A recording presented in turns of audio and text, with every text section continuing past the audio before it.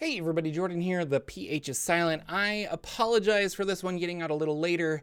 I don't really have excuses other than I'm really busy and the podcast is a hobby, so I apologize.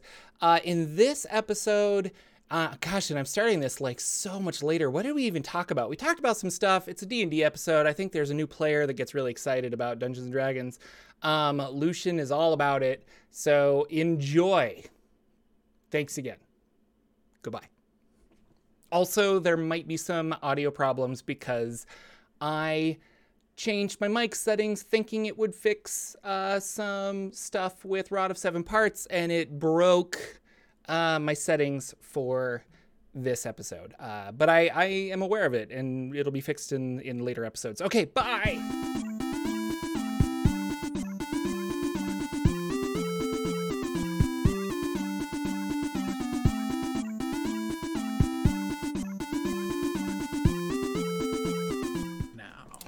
Hello, ladies and gentlemen. Welcome to the Saturday morning D&D show. My name is Jordan, with a silent PH in the middle, and I am joined always by my wonderful co-host, Sir Lucian, over at Sir Lucian Gaming. Say hello, sir. Hello, everybody. Hello. It's a very special episode of Saturday morning D&D show. We're gonna talk we need about excitement. Dungeons and Dragons. That's right. We can't. We're very excited to be here. You guys are awesome. Thank you for catching us live here on YouTube and Twitch every Saturday at 9 a.m. Pacific. And today we've got I don't know. There's some stuff to go on. We got things to talk about. First of all, I have run out of coffee. The coffee that is in my hand right here is the last coffee in the house, which means I have to go into the real world today because a life without coffee is no life that I want to live. And I do believe it's it is essential. So I think you are allowed to go out and get that. Yeah.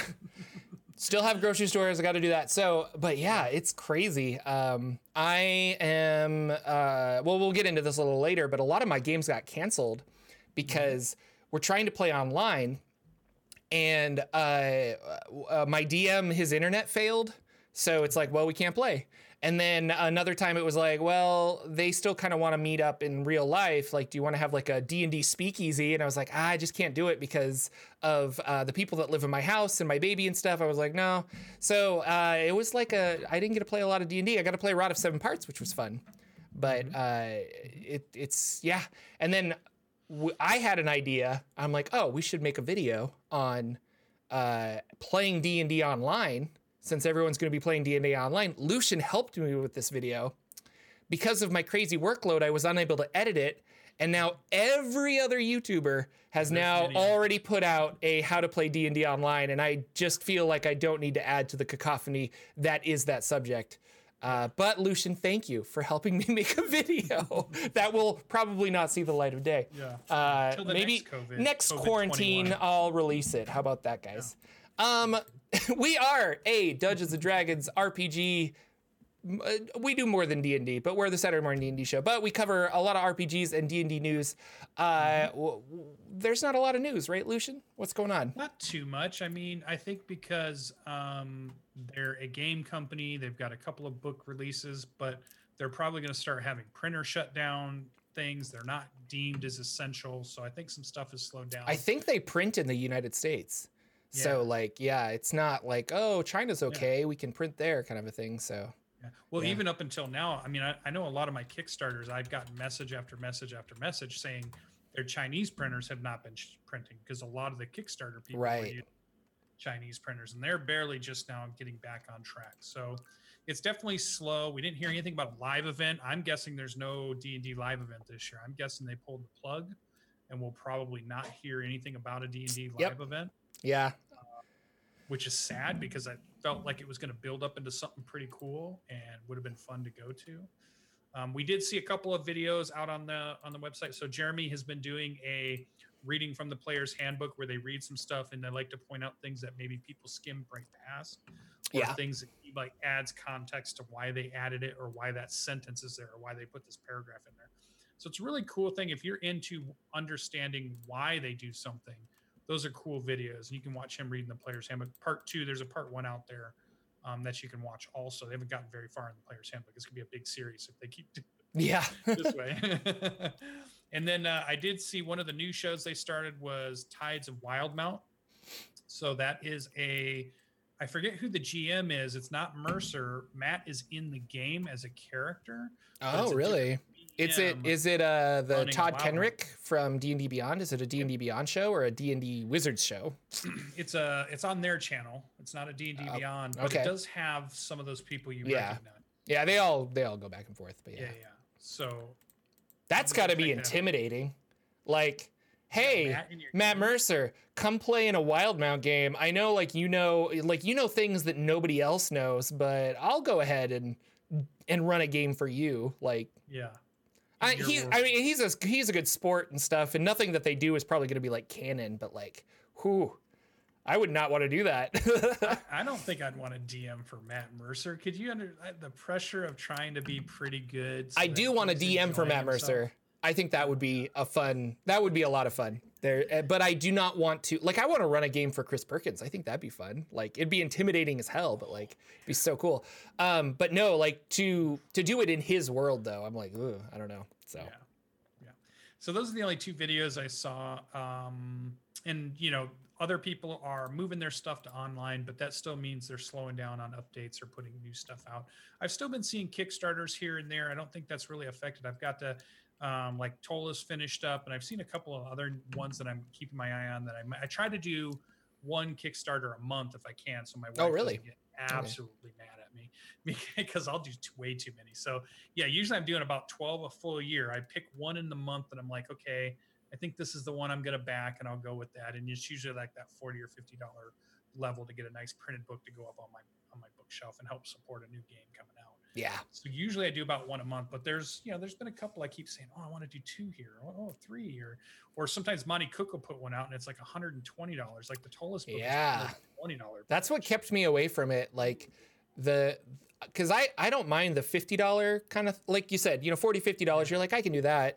And usually for $50, you can get a book and a PDF. And for $50, you only got PDFs. And I was like, well, then I feel like I can wait. Because if this eventually shows up on DriveThruRPG, I can use some of my affiliate money and things like that, or the sales that I'm doing from my adventures go into this slush fund that I used to buy PDFs pretty much. And so then I was like, well, now I don't I want to back this, but I don't really need to, so. Right. Yeah, because I put that much money in the Tolas one, I'm definitely going to have to run a Tolas campaign just to make sure I use some of that money. Isn't that would be so cool? I love big cities like that. I think that's really a city that Ravnica, I guess, a city that is a campaign setting. So whole world spanning city. Yeah. That's pretty cool. I saw you put a couple of notes of some stuff that's been going on. These have been things we've talked about last week a little bit, but go ahead. Well, yeah. So Wizards of the Coast, they're actually, because of the quarantine, they're giving away some free D&D material. And this is not super advertised for some reason. I heard about this through a friend of a friend, and I'm like, oh, they're doing that. And it always seems to be late in the day that they update it. But if you go to or search free material, I'll put the links in our stuff. Yeah.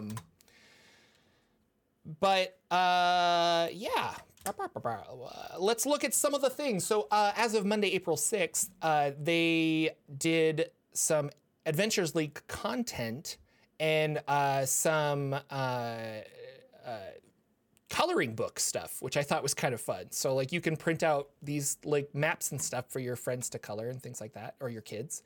And then more Adventure League stuff, some pre-generated characters and things like that for the next day. But I think it was, yes. So Tuesday, they released Lost Mine of Phandelver, the whole starter adventure for free on Roll20, Fantasy Grounds, and D&D Beyond. So I think for that, all you need is the starter set rulebook. So if you want to try Roll20 or Fantasy Grounds, I would pick this up because it's a good way for you to be oh, I don't want to buy anything for Fantasy Grounds, but how do I build a character without buying at least the player's handbook? now you can get the starter set for free. So I would check that out. More coloring pages. This was a beholder that was really cute. And then like the Encounters in Avernus, which was from, no, that was a D&D DM's Guild thing. So, and then I haven't looked at Thursday or Fridays, but yeah, just some more stuff. Salt Marsh Encounters, another D&D DM's Guild thing. So, yeah, I mean, check it out. Like you don't necessarily have to be running Ghosts of Saltmarsh to enjoy Saltmarsh Encounters, etc. You could just steal from it like everything else. Yeah, but if you're on the coast, you got a ship thing going on. No matter where you are, you could be on the inner sea and still use some of that cool stuff with a couple of tweaks. Yeah. Oh, and someone in chat says that they're seeing links on their Twitter feed. And I guess, I don't know, I just haven't been seeing their links. I follow their Twitter, but I feel like this is it's pretty big to give away stuff. But then there are other companies, like, I don't know if you knew this, Mr. Lucian, and I should send you the links, but the company that makes Hot Springs Island, they're also giving away the PDFs to Hot Springs Island for free. Nice. And that's like a $30-$40 value is how much they're selling. Like, it's a good PDF. So it's not free on DriveThruRPG, but on their website specifically. So if you guys enjoy Hot Springs Island, if you enjoyed me talking about Hot Springs Island for like over 50 episodes of this show, then you can pick it up and see what all the hubbub is about. It's really good. I got that one in a Humble Bundle at one point. Oh, okay. I'd want to have it as a PDF at least. Yeah. Yeah, it's awesome.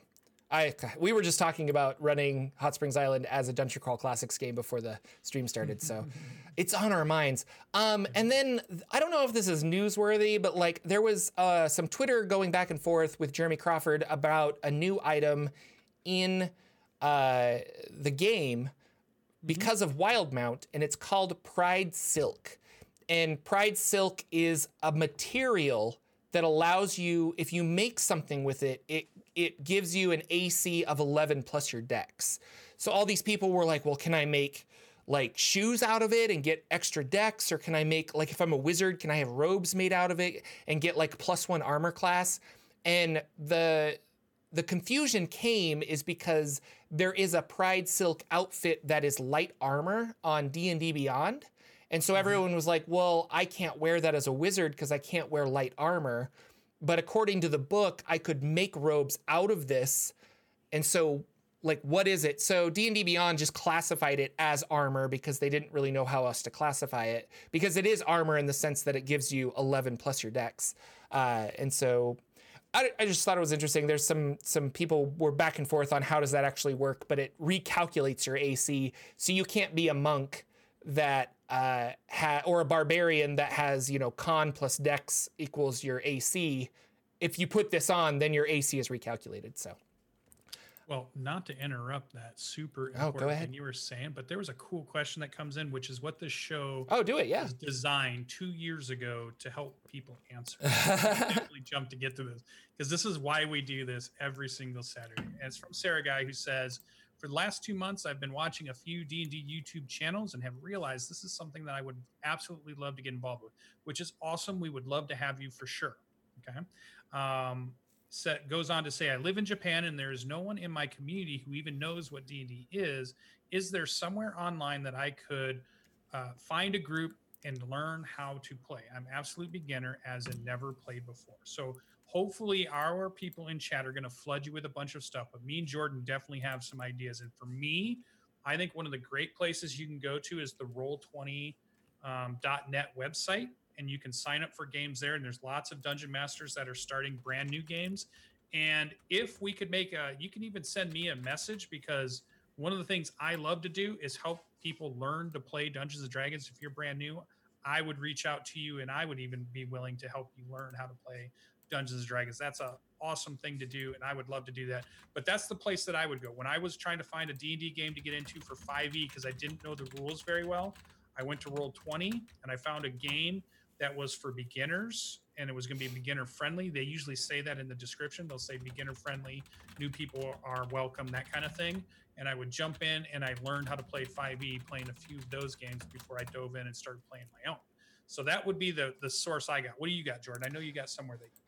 No, I think the starter set is really great. And so going back to what we just said, if you don't want to buy the starter set, it's free right now as a PDF. And I just put a link in Twitch to you. And so check out the free material. The starter set is really good to introduce people to Dungeons and Dragons and role playing in general. So, Lucian's going away. All right. So I would say, read that. And when you feel like you kind of understand it, give it to your friends, have them read it, and then come back and do things like that. So you guys can come together and learn and acknowledge like you don't really know what's going on. You might get things wrong, but that's not a big deal. Nobody really cares. There's very few incorrect ways to play D&D. If you get something like not rules right, then it's fine. But yeah, that's awesome. Welcome to the hobby. I hope you have lots of fun and can find some friends in Japan to play with. And if you can't, I know online is a great way to play with other people. Yeah. And Lucian plays with people from Australia and like all over. So you know, we don't have to be tied to your neighbors, kind of a thing. Yeah, and I think my answer is mostly to any of those people that come to this show later on and watch it years down the road, and they're like, "Oh, here's some good links." They're in the chat. People will put stuff in the comments. But if you join our Discord, you know, and me and you can come up with a schedule of some sort, or even just a day where we could play Dungeons and Dragons, I'd be happy to get with you and gather a few D&D players and maybe play some one shots so that you can get into the whole hobby. So just jump on our Discord, send me a message, Sir Lucian, and maybe we can work something out just to get you going. Yeah, for sure. And I've got this essentials kit that I bought, which would be perfect for me to run through somebody with, which would be really fun. So I would love to do that.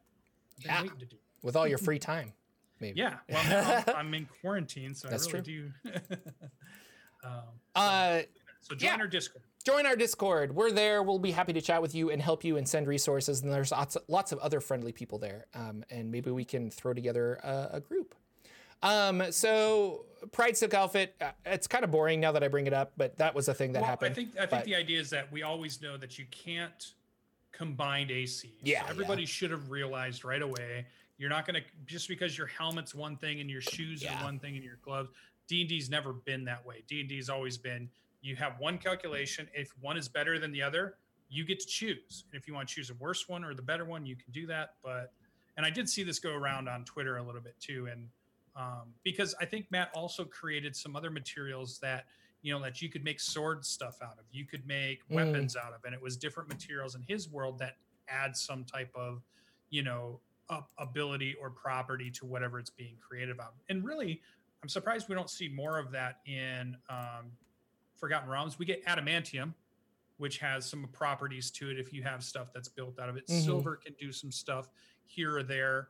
Properties are built about it, but there's not a lot of, you know, we don't have like unobtainium, we don't have, you know, all the stuff that you get like in the Marvel universe or all this kind of stuff where there's all these materials that are adding, you know, vibranium. I have vibranium Black Panther armor, so I'm good to go. But I thought it was interesting that it did make the rounds on the Twitterverse of D&D this week to see it. But Pride Silk outfit seems you know, pretty reasonable to me. 11 plus your dex is pretty good. So if you got an 18 dex, which you're starting out with, you get your +4 to really get going. That's about a 15. That's not too bad. No, it's great for wizards. Shield +2 get you to a 17. That's not bad at all. So. I made a Minotaur bard that took just healing and buffing spells so that I wouldn't have to have a high charisma, and gave him a high strength. And I got him to 20 AC. It was awesome. I was like getting those high ACs if I can, but my DM always hates it. And then my DM rolls so well, he still beats it anyway. So he's a big jerk. Yeah. No, when I was playing the Warforged 7, I had like a 22 or a 23 AC. And yeah, my poor DM was just, and I totally have been there. I was like, no, I've got like a monk at my table that has a 20 AC and he can dodge things. He's got a high dex. It's really frustrating where you're like, I literally can't hit you. But you kind of have to reward those players for doing that too. Like there's a reason that, you know, and so he was really, I think we talked about this before, but my DM was really conflicted where he's like, well, like, is the monster smart enough to stop attacking the thing that he can't hit and go for something else? Or Is he, whatever else? And I was like, that's kind of how you get into the monster mindset. Like a bear might just get more angry that he can't hit and try to hit the same guy over and over. But like you have a smarter guy who's just like, I'm going to engage the thing that I know I can like whittle down, So anyway, we talked about errata last week, and there was the errata came out for Xanathar's Guide, and so there were some changes there. But something we didn't touch on is there was a new Sage Advice Compendium, and I was like, oh, we have more rules answers from Wizards of the Coast specifically. So I checked it out, and the only new thing was about how Twin Spell worked, and it was kind of like, well, we already knew how Twin Spell worked, but they clarified it just for somebody who didn't. But reading it, I realized I've been playing rogues wrong, or I've been DMing rogues wrong. And it says there that a rogue can do sneak attack once on their turn. And I interpreted that as a round, but a turn is not a round. So potentially you could attack on your turn, sneak attack, and then when your turn is over, someone could run away from you, giving you an opportunity attack, and you could sneak attack again on that opportunity attack. And I've always ruled it that I'm like, well, you can get another sneak attack in, or you can get an opportunity attack, but you can't sneak attack.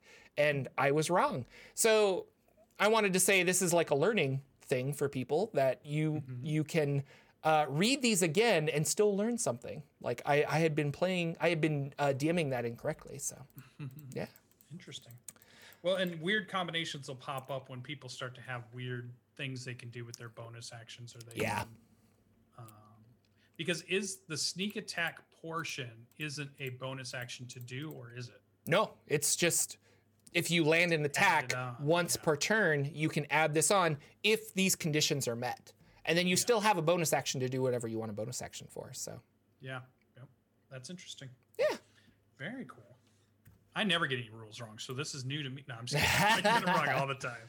I get them wrong. I was getting counterspell wrong forever until counterspell's tricky. I'm not gonna lie. I was not letting people counter a counterspell. Like I was just like, that just seems dumb to me, because you're already casting a spell. I'm gonna counter that spell. How are you gonna again stop casting and then counter my counter to continue your? That just didn't make sense to me. But in the rules, it makes sense.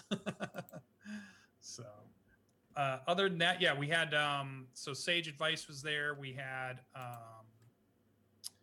the only other thing I thought news-wise that I thought was relevant to our show, only because I know Superfan sitting next to me here, is Jordan. We all have known, and we've heard it through many shows, seems to be a little bit of a fan of Final Fantasy. Oh man, here or there, totally. And this week that dropped on PlayStation 4, I'm pretty sure, was Final Fantasy VII the remake. I know, which has been coming. Yeah, so like Final Fantasy VII is such an iconic game, and it's funny. Wow.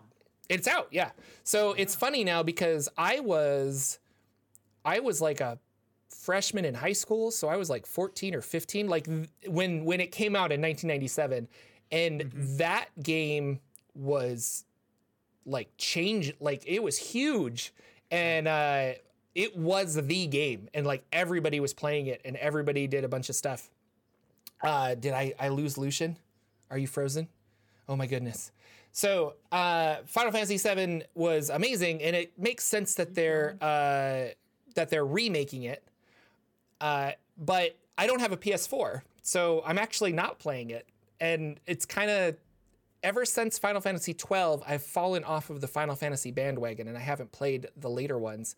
I did have a funny conversation last night with some friends who did pick it up, and they are playing it. But I'm reminded of how younger they are than me, because they're like, well, I never played the original, but like this one's really cool. And I'm like, how did you, oh, that's right. You were like 8. Like it was not made for 6 and 8-year-olds. It was made for like 15-year-old Jordan who like ate it up and loved it. But I don't know. Do you have a PS4? Are you playing Final Fantasy? I spent because I was only playing at friends' house games on consoles up at that point. So I'd get to play a lot of these games. My friends had Nintendos, my friends had PlayStations, my friends had Segas, my friends had, all these different friends. So I got to play all these things. But when I went to go buy one for the first time is when Final Fantasy VII came out the first time. Oh, yeah. I actually saved my money up, and I went out and bought my PlayStation, and it was the first game I bought, and I played it for a long time. So I have the nostalgia of playing it when it came out, of it being my first game I bought and first console I spent money on buying to play. And I was a little bit older, but it still felt like an achievement to me to buy my own console. Oh yeah, because I was just friends had it, just go to my friend's house and play and do all this stuff. They always had it, not me. So it was really cool. I loved it. That's my favorite one of all the Final Fantasies ever. It's the one that is the most nostalgia to me with the characters and playing it. So I want to get the remake. I just haven't done it. I've got my PS4 back here. I'll probably buy a PS5. I still have my PS3 hooked up and still works just great. Oh wow. And I'm a big PS fan, so that's definitely on my list at this point. But I'm playing so many games from Steam and so many other games from the Epic Game Store, and then I'm playing. There's just so much going on it's crazy. So, but I'm gonna get to it. I'm definitely yeah. I don't know. Sword was the greatest. Yeah. I don't know. I have such nostalgia for those games. Like I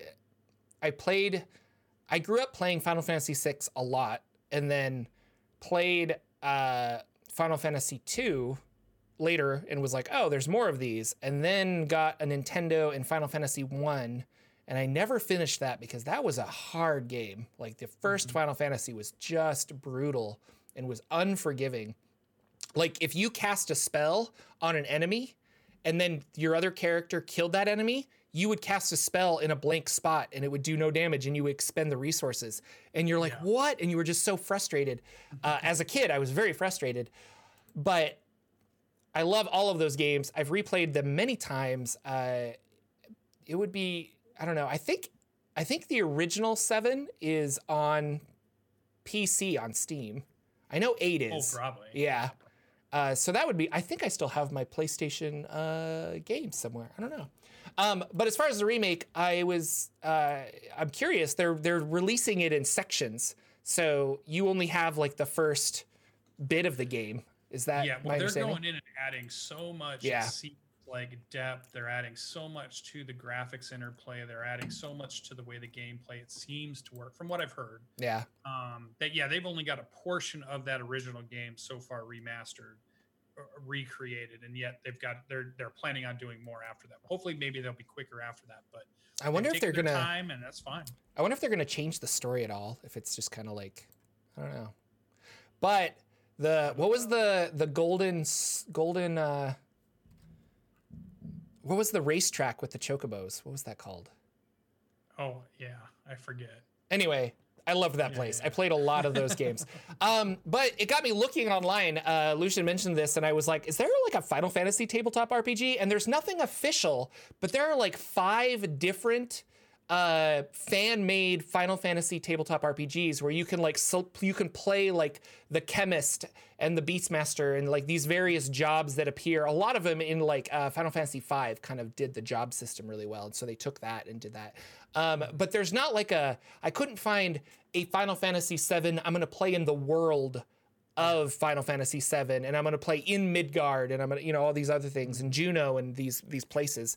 But yeah, how cool would that be? I don't know. And it's such an interesting game universe because like you've been playing the MMO that's out there, but that really doesn't equate to Final Fantasy VII. Like you're playing 14, right? Final Fantasy 14 online or something like that? No, I'm not playing anything right now. I played Final Fantasy 11 for like many years. 14 is also online, and I did play that for like a couple months, but it wasn't my cup of tea. So I think I was burnt out on MMOs by that point. But yeah, it's a different world every time. Yeah. But yet they still call it Final Fantasy, and it's really weird that if you try to get into it and you don't know anything about it, it can be a confusing. Yeah. They're never sequels. Like Final Fantasy V has nothing to do with Final Fantasy VI and things like that. They're never sequels, which is interesting. Yeah, because if you were playing Resident Evil, like it's da-da-da-da. But I guess you think about it like, I don't know, different.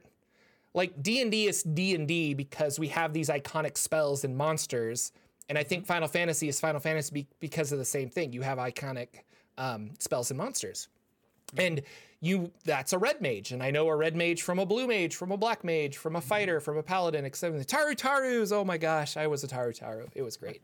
Carbuncle server for life. That was, There you go. gosh, I had so much fun with that. But honestly, the act of playing tabletop RPGs has cured me of MMO RPGs, and I think it's great because now I'm social. I'm more social with gaming, and I like that a lot. And I like the creativity of RPGs. But yeah, go search around. Just Google Final Fantasy tabletop RPG, and there are I found at least 5 of people. A D6 system, a D20 based on 3.5. People made custom classes. It's kind of cool. So yeah, you'll have to tell me how the Final Fantasy VII remake is. Maybe you can stream it and I can watch. It'd be I'll cool. I'd have to critique figure you. out how to do my PS4 stream, but yeah, maybe. Oh yeah, you got to get a capture card and stuff. Yeah. Yeah, capture stuff, but it'd be cool. Well, that leads us to my favorite part of the show these days is Bardic Inspiration, which is the spot that we eventually will have a cool tune. I almost wanted to sing it, you know. Bardic Inspiration. Yeah. And then what I like about it is it's this throughout the week, we all will see something, read something, hear something, and usually it's a sentence or it's just a blurb, and it in our mind triggers this explosion of ideas that we go, oh, wouldn't that be cool if we put that in a Dungeons and Dragons campaign? So whatever that was that we had this past week, we like to throw in this section here. I saw Jordan's look pretty good. What'd you have for us, Jordan? Yeah, so I love Dungeon Crawl Classics, and I picked up kind of like one night I was really like laying in bed, just like surfing the web, and I found a used copy of Dungeon Crawl Classics Lankmar, and I bought it. And then I was like, well, if I have that box set, I want to get the Peril on the Purple Planet Dungeon Crawl Classics box set. So I bought that too. But it came in the mail, and I read it, and DCC Lankmar has a system called Fleeting Luck. So if you have a good roleplay moment, it's kind of like Bardic Inspiration. Like if you have a good roleplay moment, if you do this, if you do that, if you score a natural 20 on a saving throw or an attack or something, then you get this point of luck.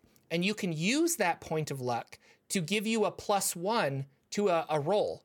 So before I roll, I say, I want to spend 2 points of fleeting luck, and then I get a +2 on that attack. Or I say I want to spend 2 points and do +2 damage when I hit. And that's really fun. The idea of why it's fleeting is if anybody at the table rolls a natural 1, all fleeting luck goes back to the DM and is gone. So like, I liked the idea of that. And it got me thinking like inspiration is really fun and you can hand out advantage to players, but what if you handed out like +1s and then so they could bank this and have like, I want to have, I don't know, like I get 5 points of fleeting luck. I'm going to use that +5 to give myself to make sure I really hit. But at the same time, you're banking on doing that on your turn, and the guy before you rolls a natural 1 and you lose all of it.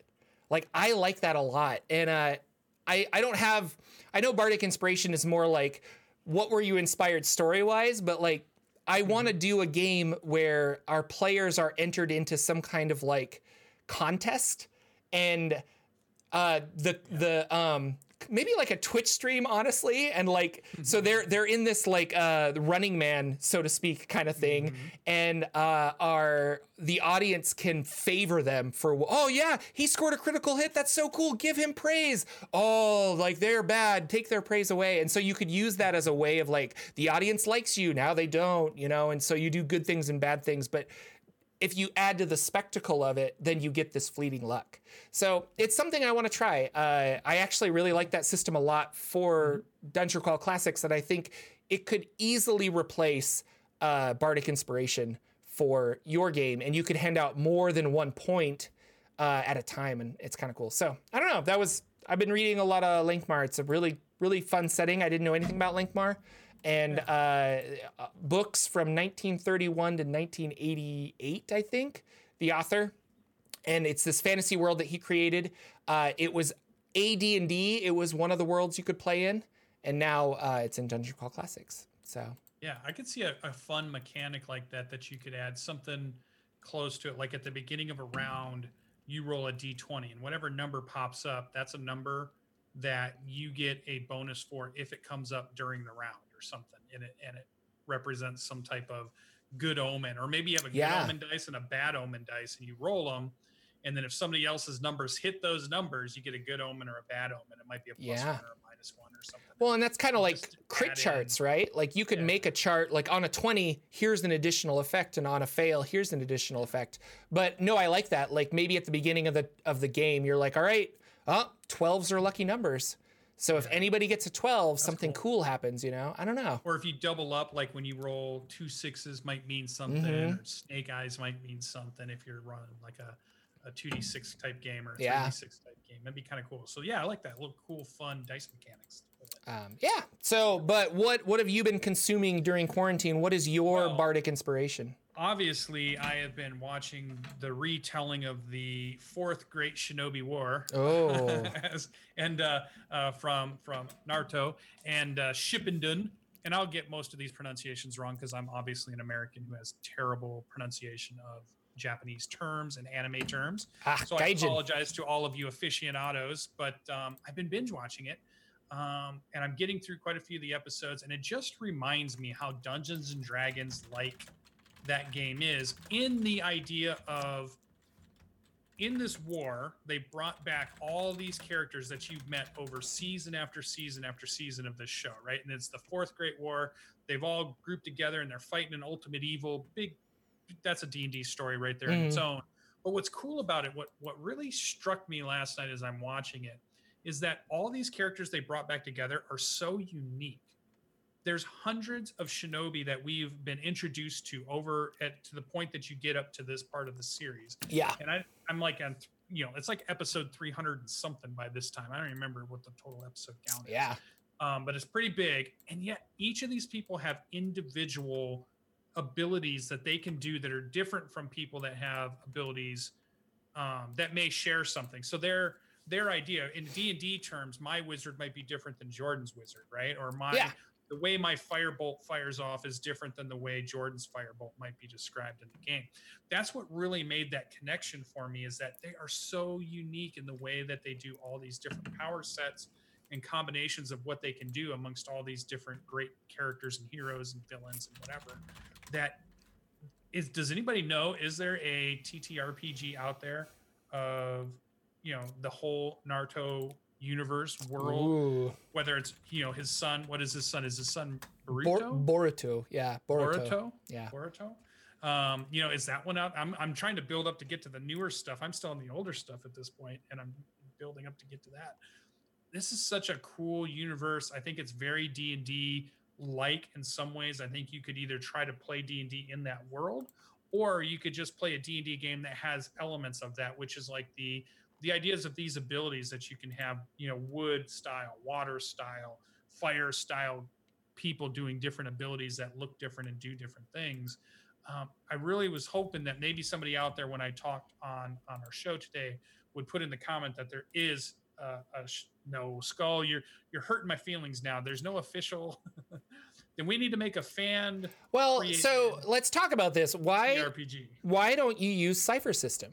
Yeah, I think we could. I mean, in all honesty, if you like the lore, if you like the world, and you want to take part in this epic thing, I think that's what the Cypher System was made for. It's not as crunchy and as other things that you would like to do, but like you can flavor so many things with your D20 skills. Just like you said, we're all rolling kind of the same dice, but like my firebolt is different from your firebolt. And I think that's where the Cypher System really excels. So yeah, so this is on my list. I've added it to one of my lists of things that I may never do, but I want to do, is to go through and maybe create a system that you could create characters, or have it dynamic enough that you could have 100 characters. You could build 100 characters, and they'd all be unique. They'd all be different. They'd all have their different combinations of things, but it would all still fit in the same system. You can do that pretty much with D&D. It's a well-designed system. You can have lots of different characters. Cypher, I think you could do it very well too, because you could just build lots of little ability lists that you could put on there, and you could change, which ones you could take and which ones, how they do things. You don't have to have you don't have to play with the math too much in Cypher because it's all done for you. I think that'd be a good place to build it. I might do that because I do have the Cypher system book, which helps you build any system you want using their rule set, which is a really cool book if you don't have that. So because Numenera is based on that, the Strange is based on that, but if you want the rule set, the Cypher book's the good one to get for that. So it's definitely one I want to do because it's just so interesting to think about how would you use these cool abilities that you're seeing from these great, ninja characters, shinobi characters that are doing cool stuff with, like crowd control things or damage things or substitution stuff. They're all over the place. They're jumping through trees. They're moving at high speeds. They're hitting strong. It's like all this cool stuff. Like even I was just on the part where this is probably too deep into it, but Choji he's having this conundrum of not being able to fight his master, and he has to overcome this idea that he doesn't want to hurt anybody. He just doesn't want conflict. It was such a touching moment in that series. It's not just, this anime that's irreverent. There's some real heart-tugging moments in there, or character building moments about a character going through some big change in their life. So it's crazy to see that kind of stuff and what people might deem as a cartoon or just for kids or something like that, which is what it probably was built for originally. But there's a lot of really cool stuff in it. So that was my so we're changing the name of the show. We are the Nardo Saturday Show. Yes. Starting on Saturday mornings at 2:00. No, just kidding. Cypher is really good. I've never heard of this before, but there's an anime, a universal Japanese anime role-playing game called Big Eyes, Small Mouth. And the idea is that you can play your favorite show.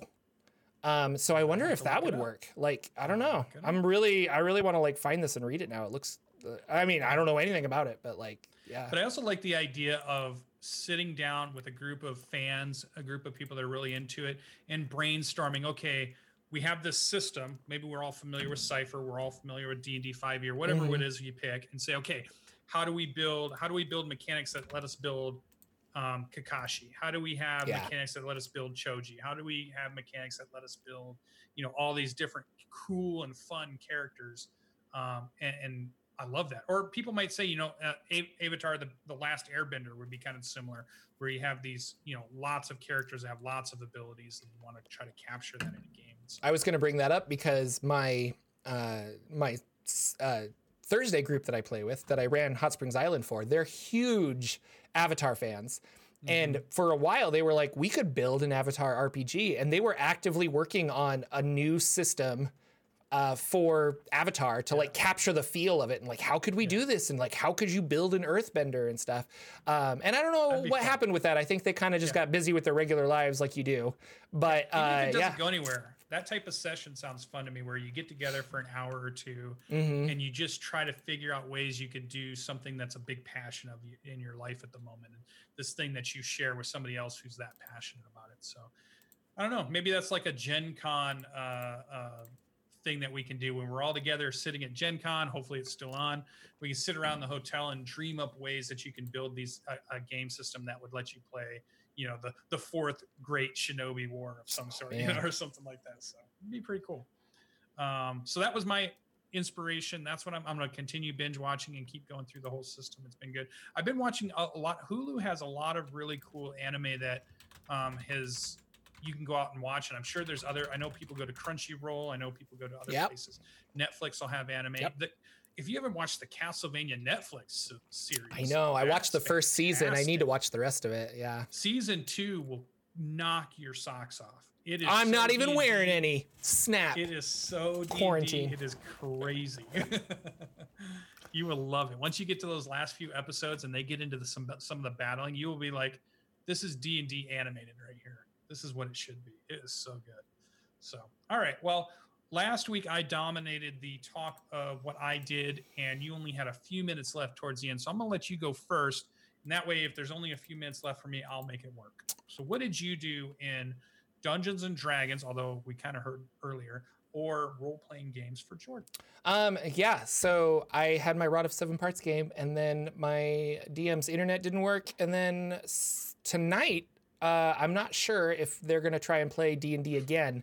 So last week, the group that I play with on Saturday nights, they played without me because they were like they broke quarantine. They're all healthy adults. I think they're fine.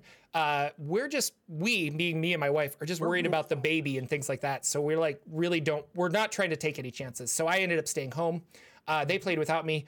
I got a message that I got 40 gold and didn't die. And I was like, okay, I'll take it. Go me. So we'll see what they're doing. Maybe we can figure out a way of like, if they still want to play in person, I could like Skype in or listen or something. That would be kind of fun. I understand the want to be at the table, and these are all people that really like playing at the table, and I 100% get that. But we'll see what's going on. That is probably the game I'm most excited about because I am playing this Tiefling Conjuration Wizard that's like really greedy, and I don't know, like I've really latched onto this, and I'm like, I really am invested in this character. And I got a custom mini made from Hero Forge, and my DM painted it, and it looks really cool. And you're just like, oh, I just want to play. But it's interesting how so many people are doing games now. And I had a friend that I haven't seen. Well, I saw him a couple of years back. He stopped through town, but we worked together like 11 years ago. And he contacted me kind of out of the blue, and he's like, you play D&D, do you want to play with me? And I'm like, sure. And so we started up new characters, and I'm a level 1 rogue, and we're going through some kind of like school for adventurers that he threw together, and it's a lot of fun. So I did play that last week, and that was good. But this Sunday, we're unable to play that again, so we're not going to do that. But I should talk about Rod of Seven Parts. So Rod of Seven Parts is the second edition D&D 5e game that I am running on Ted's Nerd Immersion channel here on Twitch. My Patreon has the podcast upload, so if you want it in podcast format, you can get it there. Otherwise, it's on YouTube. Just search Jordan with a PH and Rod of Seven Parts, or go to my channel. I've got them linked and stuff like that. But it's really good. And that was a session we did last time where we had no combat. And I know you really like combat. I really like combat. I kind of feel sometimes when we don't have combat, I've let other people down. But the group was like, no, it was a really good session. They had a lot of fun. And we actually ended with like an encounter. So we're going to have a fight at the beginning of the next thing. So that'll be fun. But this is funny. I was looking at my notes, and I had this dream sequence prepared. So when they took a long rest, I was going to have them wake up from this dream sequence. And they ended up, I just didn't read my notes. And so we got through this whole scene. They woke up, they took care of business, they like da-da-da. And I was reading and I'm like, oh, how do I fit this in? How do I fit this in? So I kind of changed it so that they all had like a collected vision. And it worked out really well. But I wanted to highlight that because as a DM, you can take meticulous notes and know exactly what you want to do. And then as a human being, you just decide not to read them. And what? So. I did that with one of my encounters. I had a dragon that was, they were fighting it in the forest. It was a younger adult, or it wasn't an adult dragon, so it wasn't going to be like this big thing. But I had this thing written out that it was going to taunt them. But it was also, because it was overconfident, going to give them more information than normal. But it was going to help them learn some stuff. Yeah. We get into the combat, we go through the whole fight, and I totally forget that I want this creature to give them information that I want them to have. And I'm just like, no, what did I do? Yeah. So I got to find another way to get them that information. So I've totally done that. I almost, like, while we were playing, I almost was like, can we pause? You were supposed to have a dream when you woke up. And then I was like, no, that's dumb. Like, I don't want to do that. So I think it worked out okay. They had fun. I'm really excited. They're traveling and looking at places. I'm a little concerned with time constraints because I told everyone this would be like an 8 to 9 month campaign. But at the rate we're playing, I'm like, I don't know if we're going to find all these, like, like they just have to like on like 2 rods. And they got to get 5 more, and I'm just like, oh crap! Like, how are we gonna do this? So hopefully, I might have to speed things along. Like travel is just you arrive, and we don't need to do like a montage, because usually when travel I like to do like, and then this happens and you see this and it's really interesting. But I think I need to waive some of that just to speed it up. And who knows, the party or my players might be like, no, like you said a 9-month campaign, but like I'm fine playing 12 months and we can finish the story. So we'll see. And then other than that, I'm going to be running a Dungeon Crawl Classics game tomorrow, possibly. I think it's going to be a 0-level funnel with some friends that are in town that I usually play games with, and we're all stuck in our houses. And I thought this was funny because usually they're really busy, so trying to coordinate when to play is always a problem. And so I said, like, I'm available after 12 p.m. on Sunday, and everyone's like, oh, I'm free all day. And I was like, oh my gosh, this has never happened before, where I could literally just be like, let's play at 3 o'clock. And they're like, okay. So that's going to be fun. So we're going to play tomorrow on Roll20, and should be a new experience for some of them. I don't think they've used Roll20 before, but you can make a DCC game with Roll20. So you can. Yeah. Very cool. And that's now, games. Your Rod of 7 Parts. That's a really good cast you got there. You got one, I don't know, kind of drab person. I think it's the really whitish haired, kind of just doesn't really get into the game very much. Doesn't really. Yeah. But all the other players are super solid. Okay. So well, Ted, amazing. Yeah. Okay. Yeah. Amazing. Brenna, awesome. I mean, bringing every her game I play, I would love to have that. Bringing her A game all the way from Australia. It's crazy. Yeah. We have Lex. He's done so much. Wears a suit. All this other stuff. All of them. And the other person. I'm blanking on the last one, but like, no, I really like the whole cast. They're really great. So yeah, they're pretty good. Yeah. It's only funny because she's in the chat and she's listening to us, so that's what makes it funny. But for my Dungeons and Dragons games, I got to play. I'm learning, Jordan, 2 new systems. While I'm supposed to be learning my new software job. And, my brain's on fire at this point, trying to. I think there is a point, probably when you get to a certain age, that as you learn something new, you must forget something you already knew, right? Because I think that's happening in my head. And it's a lot to take in. But I have been playing in a Savage Worlds game. Savage Worlds system is a D20 system with things that are called like bennies, and initiative is done by drawing cards from a card deck. And if you get a joker, certain things can happen.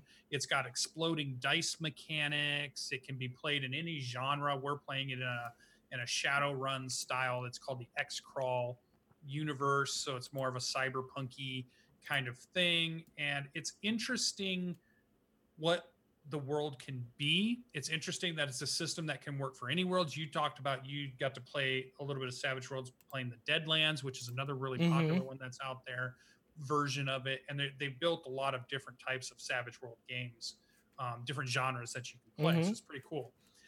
The thing I had, and I wanted to bring to the show, was this idea that I was playing and I was actually in the session, and I was getting super bored with where the session was going. And I even was typing to Jordan, and Jordan was like laughing at me because I was having a bad day. I'm trying to play the game. I'm not super interested all of a sudden in the moment.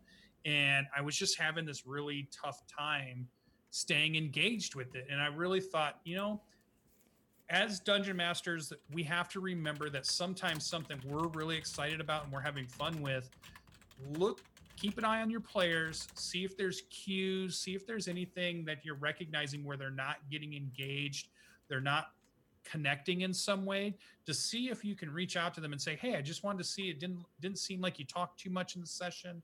Wasn't sure if, maybe there's something that, you didn't know how to do, or was it just because you were sitting back, you were distracted, or was it more like you're not into it, or what? Because I think what you don't want to do is something to kind of fester on. And the only reason I'm saying it is because after the session, I thought, oh, I was such a bad player because I didn't engage. The other 3 players were having fun. I was just kind of the one that was being the downer, and I shouldn't have been. I really should have tried to, get into the game, but we're all going to have a bad day. We're all going to have something where you're just tired, but you showed up anyways, or other things are going on in your life and maybe you're not as into it as you are. You're just there to roll some dice, but you're not really paying attention. That's okay too. But keep an eye on it from a Dungeon Master's perspective. I looked at my own play, what I was doing for my player, and I thought, if this is happening to me in a game, this is something that I want to just check in on, not fix. It's not your job to fix things like that, but it's your job just to check in and say, hey, how's it going? Is there something, that we could do different? Is there something that could be different? Or is it, hey, you're just having a day and it's no big deal. We'll see you next week and what's going on. Or like Jordan reminded me this morning when we talked about it, it's actually okay to try a game. You try it out, maybe a session or two, and just realize it's not the game for me. It's not working. It's maybe the mechanics aren't grabbing you. Maybe the storyline hasn't really grabbed you. You're not excited about your character very much. It's okay to say, hey guys, thanks for inviting me. This is cool. But maybe I think I'm going to go ahead and drop out, and maybe you guys can get a player that's, excited about their character, excited about the storyline, and can jump in. And that way you don't have, just this person who's, don't be awkward and just stick it out. Like, yeah. No, and I think it's worse for everybody. I learned that the hard way with Dungeon Crawl Classics, where I introduced it to a lot of people thinking it was the most amazing system.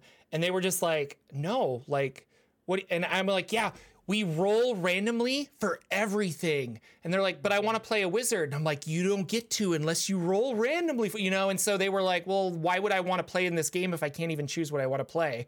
And I'm like, oh, I guess that's fair, but like, it's fun, and so you just learn that like not everybody likes every kind of game, and I'm the same. I feel similar about Savage Worlds. I played a Deadlands game in it. I like the Deadlands world a whole bunch. I like the character customization in a way. Like I think that's kind of, you can really build.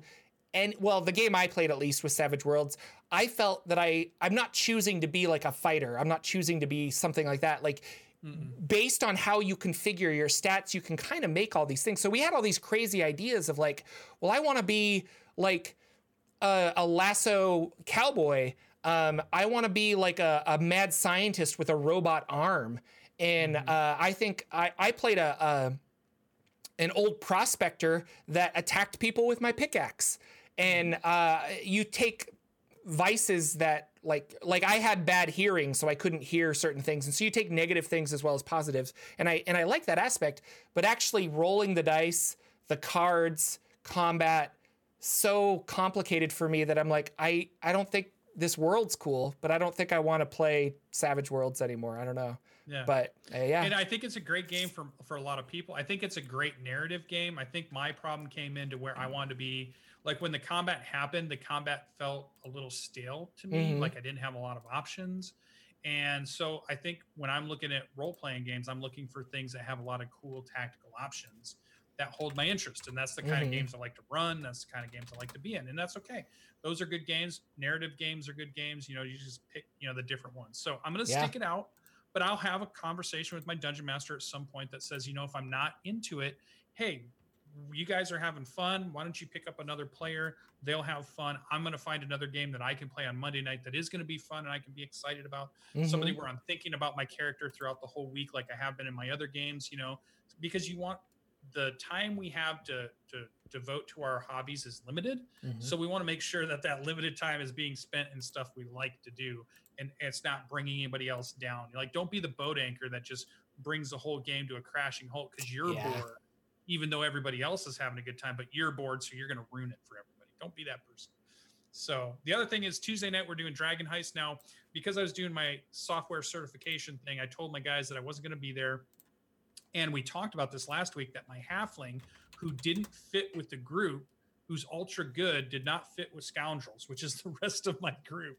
And I just thought that though it has been funny and it's created some funny moments with my good guy dealing with the bad guy party that he's a part of, I knew I didn't want that to be a long campaign.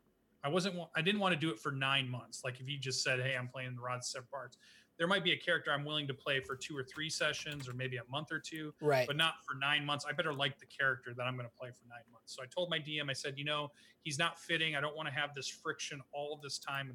I'm just going to roll up somebody that can be a scoundrel and that fits in with this group, and we can just play it that way. And I'm fine with that. And he's like, yeah, go ahead and roll a character up. So they played, they got in a big fight. They were down me. I wasn't there. And they nearly got their butts kicked. And so they're all super excited about who's the new character that's going to be coming in and getting played. And we've been putting hints out there. I was like, well, I looked at Minotaur for a while, and they're like, yeah, Minotaur's coming in. And then I would type in like 2 hours later, but then I decided on something different. They're like, no. Like, and I was like, but then there was a centaur, and I was looking at centaurs, and those are really cool. Like, hey, we're getting centaur. And then, so it was like other stuff. So nobody knows except the DM what character I rolled out. Here's the other cool thing about this character that I'm excited about. This is what I want to be excited about in Savage Worlds.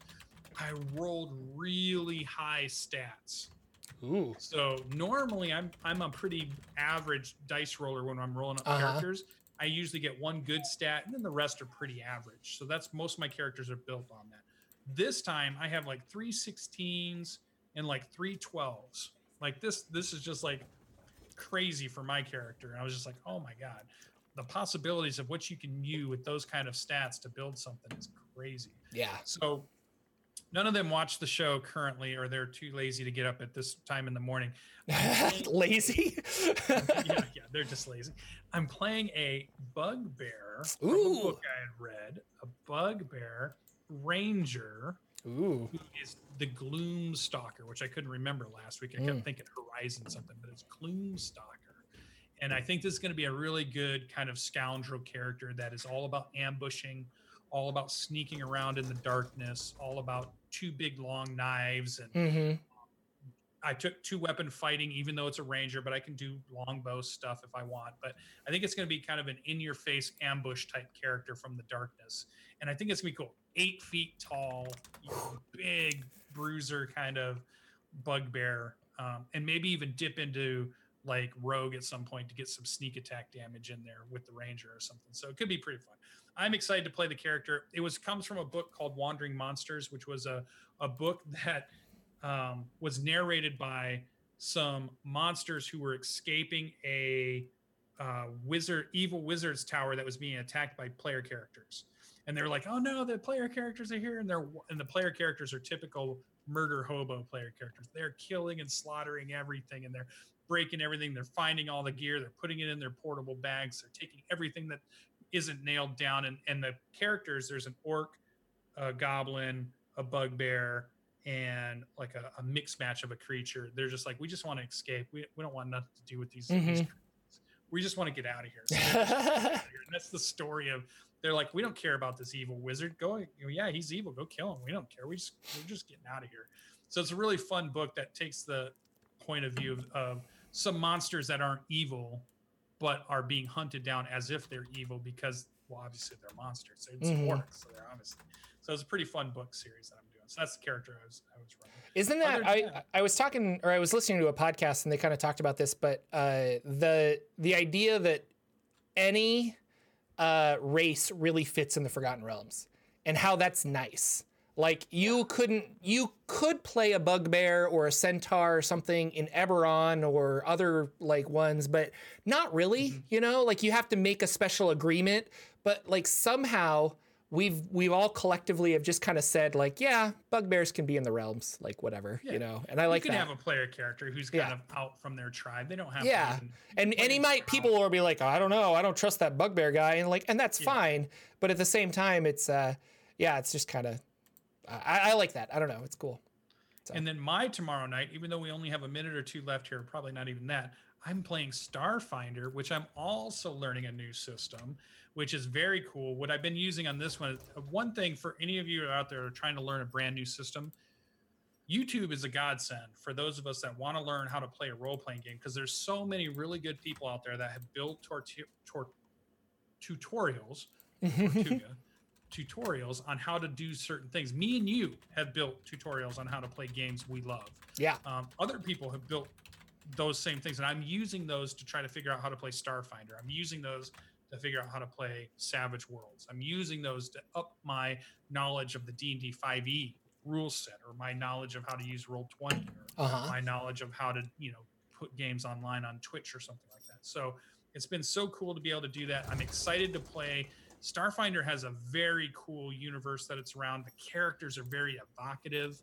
We're playing with all the expansion stuff that's out there. So I'm going to get to play a Vanguard, an android Vanguard, which is a melee bruiser in the form of like almost like a Mass Effect kind of, where I'm changing using almost like biotics to do some stuff to power up punches and do all kinds of cool stuff and make my defense cooler, make me quicker, those kinds of things. So I'm interested to see where that campaign goes tomorrow night. We're going to start early, 7:00, I think, and just start playing and have some fun. And we're all learning the system together. It's a game where none of us know how to play it, but we all want to try it, and we're all helping each other learn at the same time. That's really cool. Another cool thing to do with trying to learn a game. Don't just be the person that shows up and say, okay, teach me everything. Yeah. Be the person that shows up and helps everybody learn, and everybody helps understands the rules. So the DM doesn't have that burden of, I have to know everything. So, As a DM, I love those people. yes. Especially when I'm literally like, hey guys, like I am petrified to play Invisible Sun. Because I'm going to be like, I want to try this game. And everyone's going to be like, teach me. And I'm like, I really wish that you would have read the books too. Because I also don't understand what's happening. Yeah. Why can't we learn together? But yeah, so.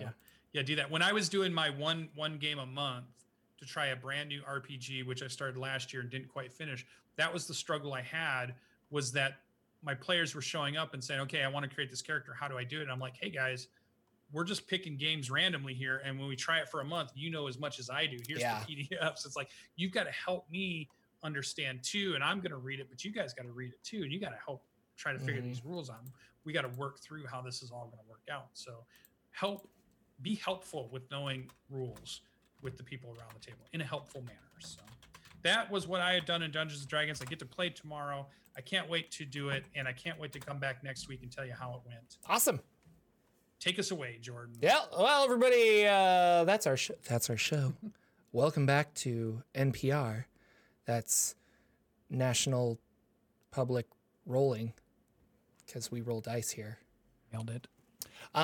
We really appreciate watching us live. We really appreciate all of the retweeting and things like that, getting the show out, telling your friends, telling your family, telling your dog. Rate us on iTunes and all that other fun stuff, because it helps the show. We really like it. Thank you so much. I haven't told Lucian this. I might not be here next week. Oh, no. Yeah, so Goodman Games is running an online convention called Cyclops Con, and I got invited to play a game at during this time. So I might have to, we'll talk about it. So I might not be here next week, but I will be on the Twitches possibly, if you want to watch some Jordan play some Dungeon Crawl Classics. That could be a lot of fun. Got lots of Twitches. Heyo! All right, thank you guys so much. We will see you next week on the Saturday Morning D&D show. Goodbye, everybody. Our intro and outro music is 8-Bit March by Twin Musicom, licensed under Creative Commons. Check out their website at www.twinmusicom.org.